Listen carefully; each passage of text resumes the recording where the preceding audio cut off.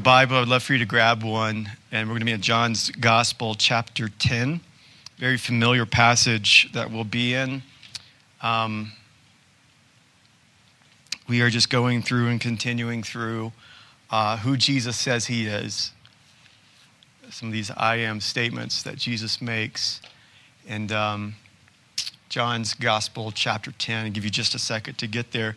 I want to kind of connect something that's just happened in this passage because, you know, typically when we see chapter 10, it's like, oh, okay, a new section, like a different story about to happen.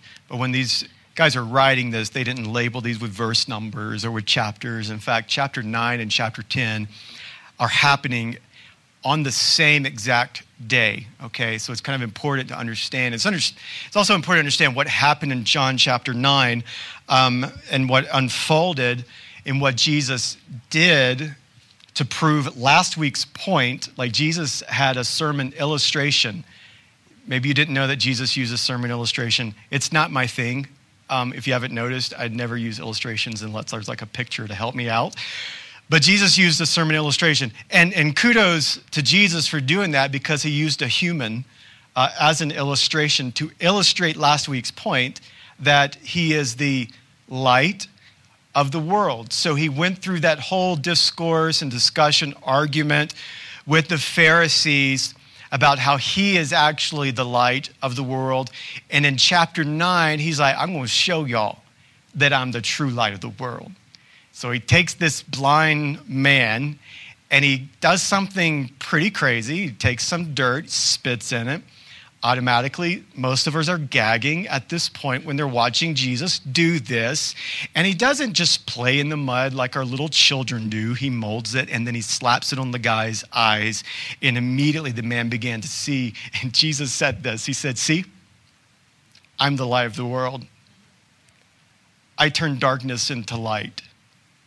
And the Pharisees were incredibly ticked off at Jesus. And this is going to tie into this next statement. Pharisees were incredibly tired or sick and ticked off of this Jesus so much that this guy who had lived his life blind, they wanted to kill Jesus because he healed this man. Isn't that interesting? They wanted control over how things are to go because this man in their eyes belonged to the Pharisees. The Pharisees had ownership of this guy, not Jesus. And so they get ticked off and they go to his family and they're like, listen, Jesus healed your son. This isn't right. I don't approve of this. And so what do they do to this poor blind guy who just radically received his sight? You know what they did to him? They kicked him out. Nah, bro. You ain't a part of our fold no more. And this is important because them seeing that they thought they had control over who was in and who was out is going to have huge ramifications on what Jesus is about to say in this next statement. Because this is important. Jesus is about to say, no. You're cute and everything that you think you control who comes in and out of the fold. But let me tell you something today. I am the door. I control who comes in and who goes out of my fold. And immediately these guys were just completely and utterly just ticked off again. It's like Jesus opens up the wounds of these jokers, digs his hand deep inside there, and he's like, oh yeah, you think you got this? I mean, you ever had that happen to you? I hope not, because it's kind of like a form of torture, right? Or like you've had a cut and you're like, I got to get this thing out. Like this is what Jesus is doing. He is performing a surgery that they do not want and what is exposing them of their desire of wanting control over all people. So there's our context. If that wasn't heavy enough, I'll let you breathe in just a second, okay? Because it kind of lightens up in just a few moments. But this is heavy, y'all. You got to understand what's happening. Like this isn't some cute Jesus like coming out of this little sheep gate going, hey, boys and girls, today I am the door. And I let every one of you sheep in and out, right? This isn't Jesus doing this. Jesus is purposely offending these religious elite people because they thought they had control over everything. So John chapter 10, and I'm going to read verse 1 through 10, but I'm going to pause, of course, because I can't just read through the whole thing without saying something. You guys there? That was like a 10-minute introduction. You should have been there, okay? Truly, truly, I say to you, and here's Jesus talking, right? He who does not enter the sheepfold by the door, but climbs in another way, that man is a thief and a robber. But he who enters by the door is the shepherd of the sheep. To him the gatekeeper opens, to the sheep hear his voice, and he calls his own sheep by name and leads them out. When he was brought out all his own, he goes before them, and the sheep follow him, for they know his voice. A stranger they will not follow, but they will flee from him, for they do not know the voice of strangers. This figure of speech Jesus used with them, but they did not understand what he was saying. The point of this few verses here before we kind of get into the meat of this is that Jesus is gathering his own flock, a people out from the fold of not just Israel, but out from the fold of that includes the Gentiles.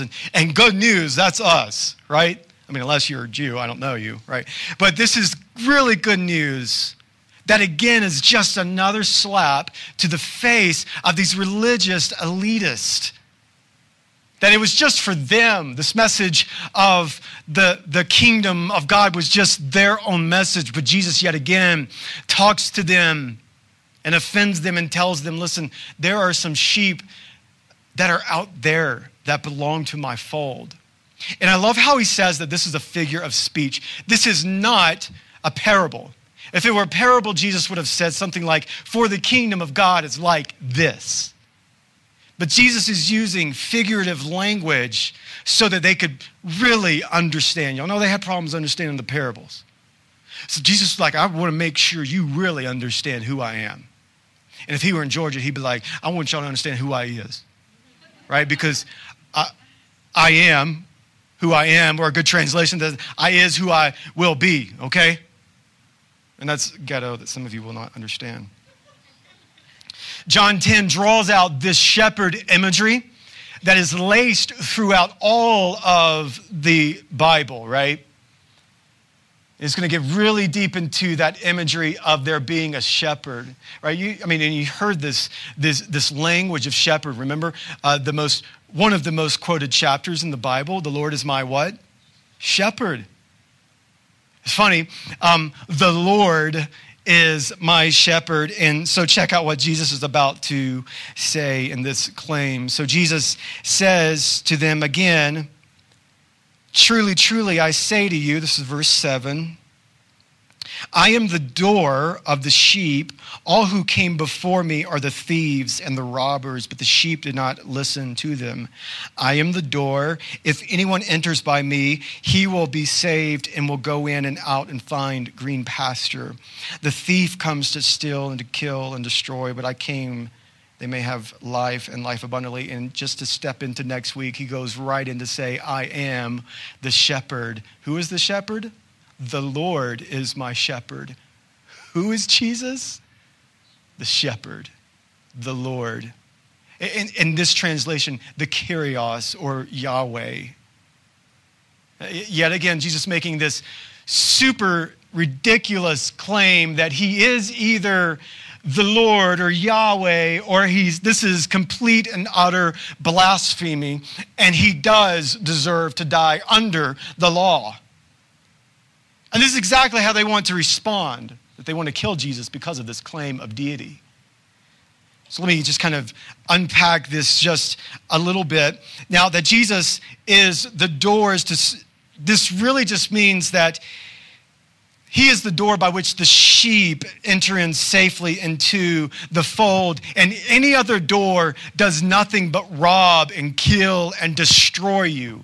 And we've probably heard this verse, the thief comes to steal, kill, and destroy, but I've come that you may have life. And we kind of put it in the context of that Jesus has come to give us like this beautiful, lavish filled, like prosperous life. But under the context, when you dig just a little deeper, that's not what Jesus is saying. Here Jesus is saying that you have been presented by a door by the Pharisees that leads to nothing but death and destruction and will destroy you. What is he talking about here? This weight of the law, extra biblical law that the Pharisees were trying to impose upon the people. That leads to death and destruction. And I believe that just like people of their day were faced with this door of an oppressed law and rituals and super like hyper religion, we too are faced with similar doors in our current day. We think that if we enter in this particular door or this door, that these doors will provide us this life of abundance and satisfaction. The door can be of sexual satisfaction. The door can be of prosperity or the door of achieving. And some of these doors aren't bad necessarily. Like it's a good thing to want to achieve. That's fine. It's a good thing. Like some of us, we think children are good doors, and yes, they are doors. They can be a good door, but here's the problem. Problem is when we put relationships and children and jobs and money and sex and all of these things as the thing that will satisfy me. That's when you've created an idol in your life. Or maybe your door is religion. And I don't mean like the good religion that James talks about. I'm talking about the false religion of rituals that you have to do this or be a certain type of person. You've just made religion an idol. And so notice who Jesus says is the door. Who is the door? I'm from the South, y'all. Y'all can talk back just a little bit, okay? It's perfectly fine. Nobody's going to escort you out of the room. Jesus is the door. And any other door, Jesus is, and this is what he is implicitly saying to the religious establishment, that these doors that you are trying to create, that you think that you are the gatekeeper, nah, I'm the door. D.A. Carson, a theologian, said that it is not the Christian doctrine of heaven that is a myth, but the humanistic dream of utopia that is the myth. Likewise, hear Jesus and his calling that his door is the only door, and that is not a myth. You chasing after a utopian life, that's the myth. And that's what Jesus is attacking and addressing.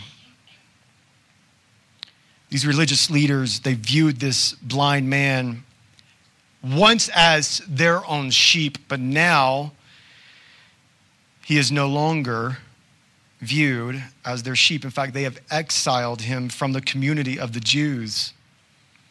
And this man was dismissed because he testified about Jesus. He testified about the claim, and he gave glory to God because Jesus is God, and he gave glory to him. They cared more about their own glory. They cared more about their own control instead of the sovereign control of God. They cared more about their own ways instead of the ways of the master. And Jesus reintroduces them to the way of the king when he says, I am the door, not you guys. Jesus is saying that he is the only way. He is the only way to a life of satisfaction. Not a bishop, not a prophet, not a man, not anyone who stands and claims that you have to do this, not rituals. None of this stuff gets you to Christ and to the Father. Jesus is the door.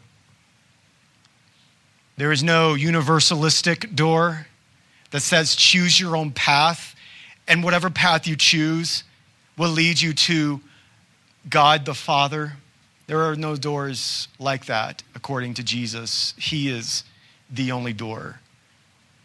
There are no doors that say you could follow after the Jesus who just says he's a prophet and he's not God, or who he says that he was once Michael the archangel, or whatever insert the blank is. Jesus, the true Jesus, he is the door, and he is the only door to heaven.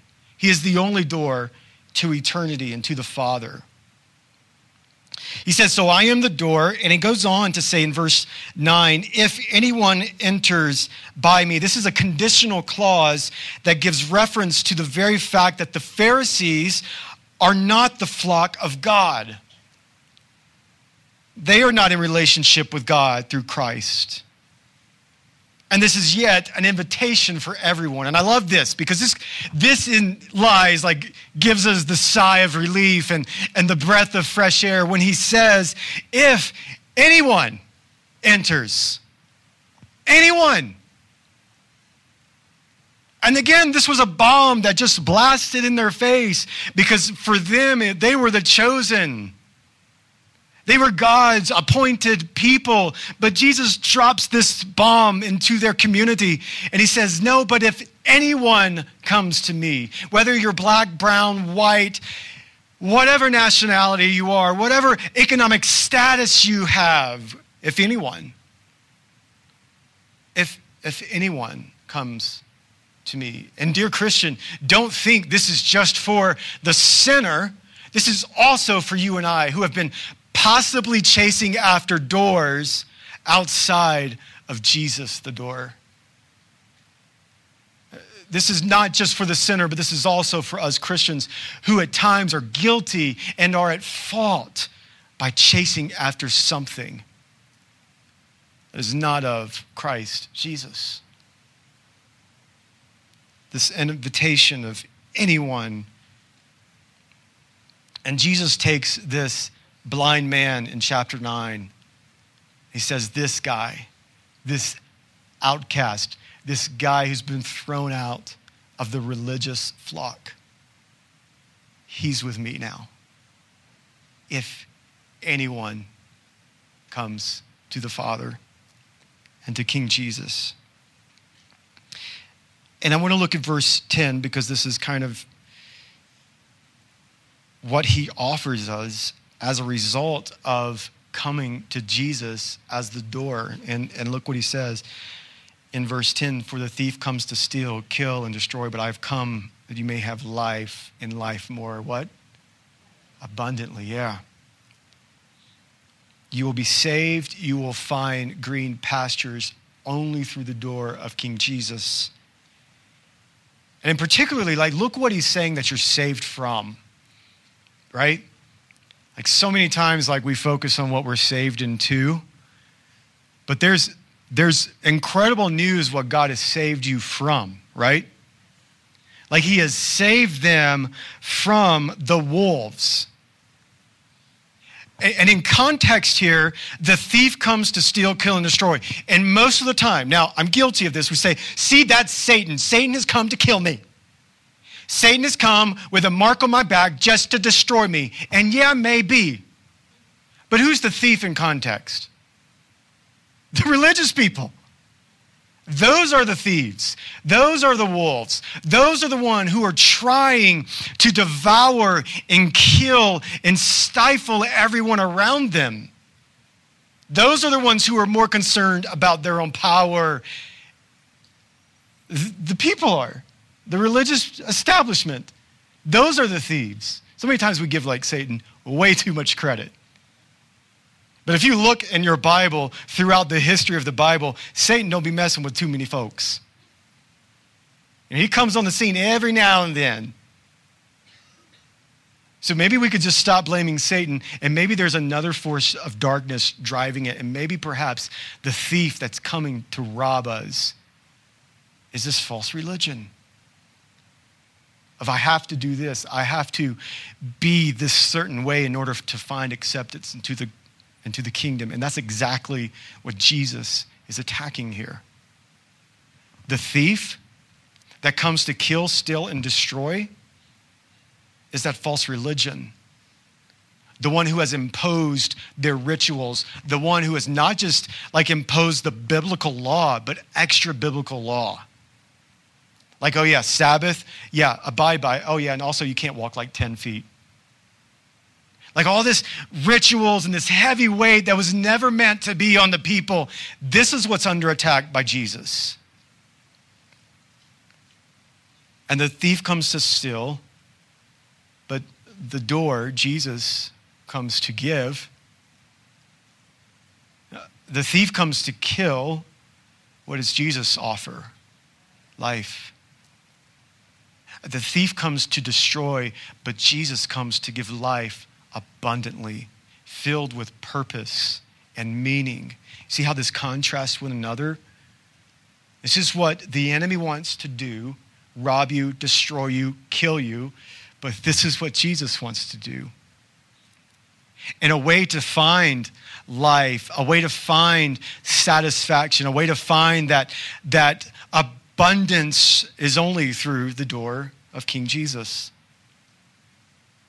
The life here is from the Greek word zoe, which is rooted back into the life that God breathed into Adam in Genesis chapter 2 and 3. That God breathed this life of abundance into Adam, but Adam could not do what Christ could do. And now the second and greater Adam has come to breathe into all of us this abundance of life. The life that was lost in the garden, Jesus comes here to reclaim it and to breathe it in all of those who enter into the door of Jesus. That's really good news. If I were in a charismatic church, somebody would probably be running around right now.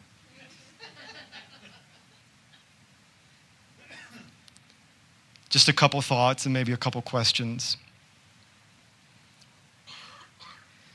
What are we seeking after? Because that's what's happening in this story. What are we seeking after? What door, right? What door are we trying to enter in that we really have no business going into?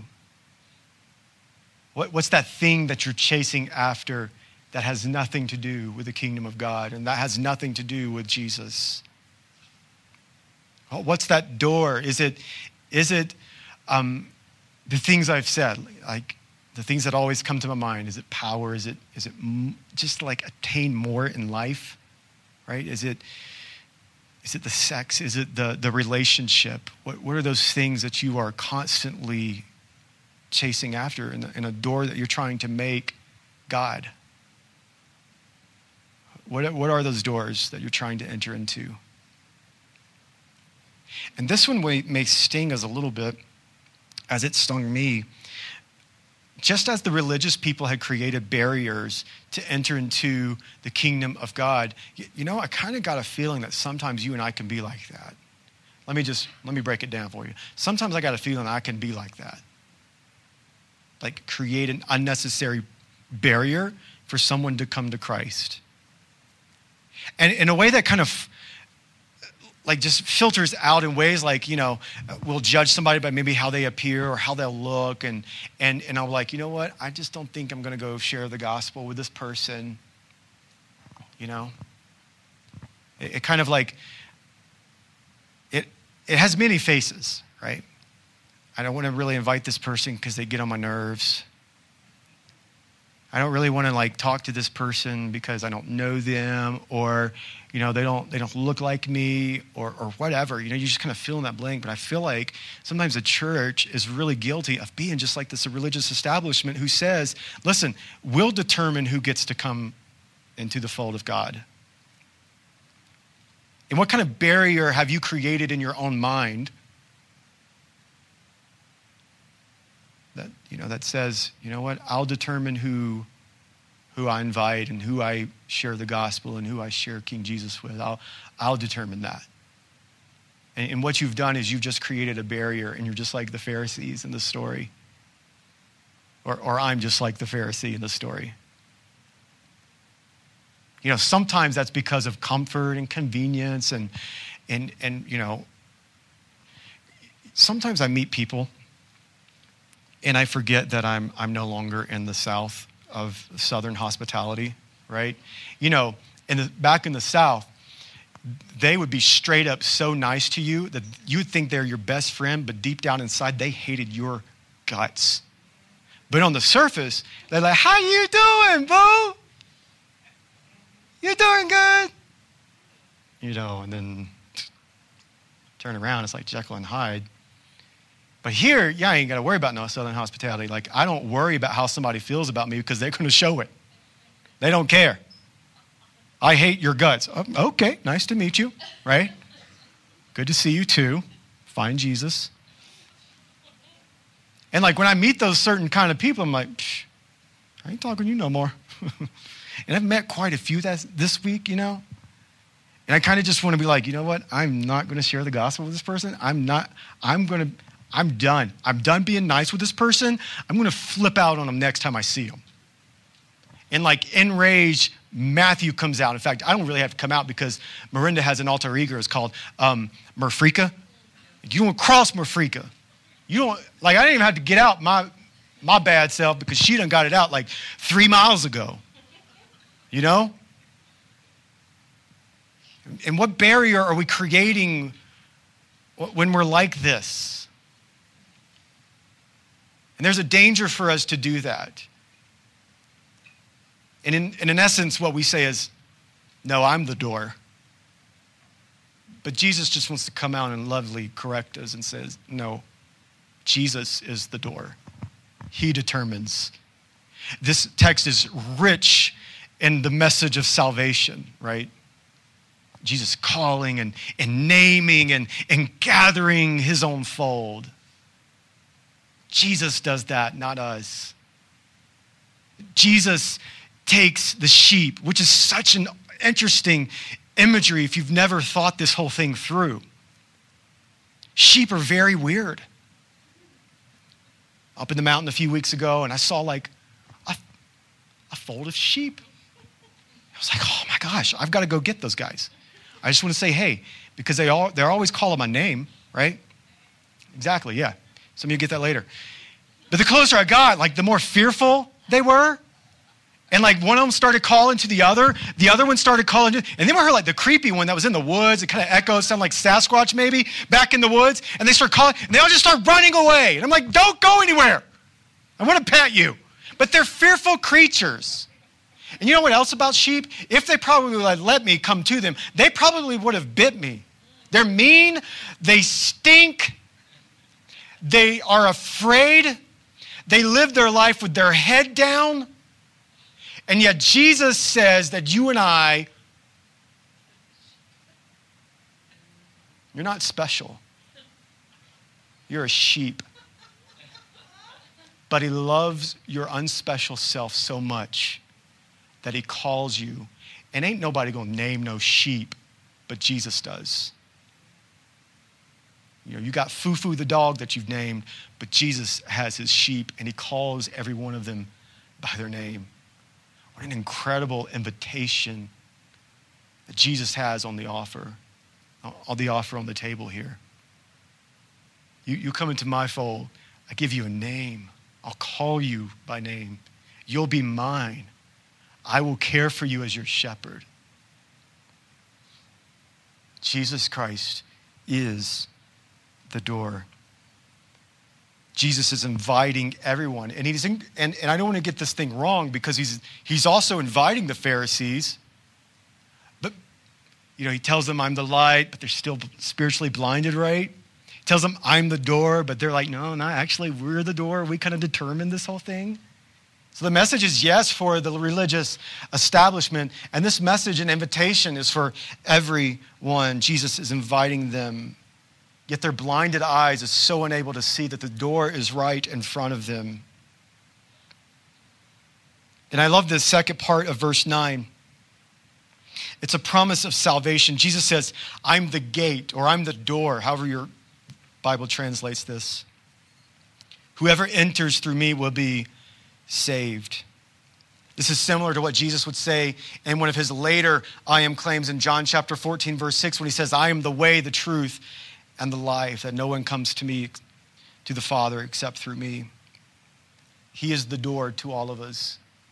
That there are multiple doors to get to salvation and to eternity with Christ and to fulfillment and to satisfaction. There's one door, and that door's name is Jesus Christ.